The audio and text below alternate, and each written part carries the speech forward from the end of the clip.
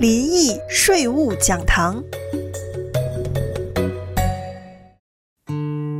欢迎来到林懿税务讲堂，我是会计师林懿。今天呢，要来跟各位谈一下，在今年8月中旬的时候通过的降低通膨法案 Inflation Reduction Act。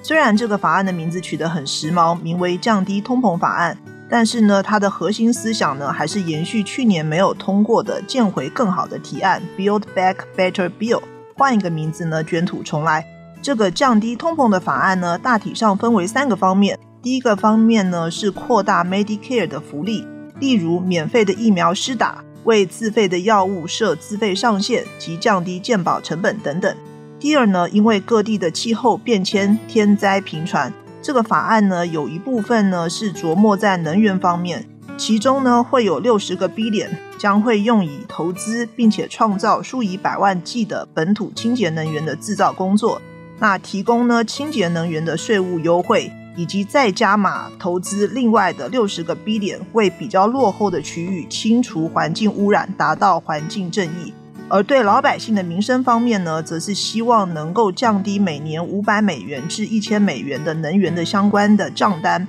第3点呢，接着是呢开了支票，钱从哪里来？这也是大家很关心的税务部分。其中有一项呢，是财务部长叶伦女士曾经提倡的公司税的最低税率，就是 AMT。根据本法案，公司税的最低税负为 15%， 并且呢，将股票买回时呢，要加征 1% 的费用，而且同时呢，要增加国税局的预算，加固国税局的人员，这也是很多人担心查账的问题。在这个法案当中呢，也提到呢，保护在收入40万元以下的小型企业以及家庭，所以40万会是一个很关键的数字。那如果呢有兴趣的听众呢，可以上我们的官网 www.agapecpa.com 获取更多的税务详情，或是致电我们 Cupertino 的办公室408-725-1700。感谢大家的收听，我们下期再会。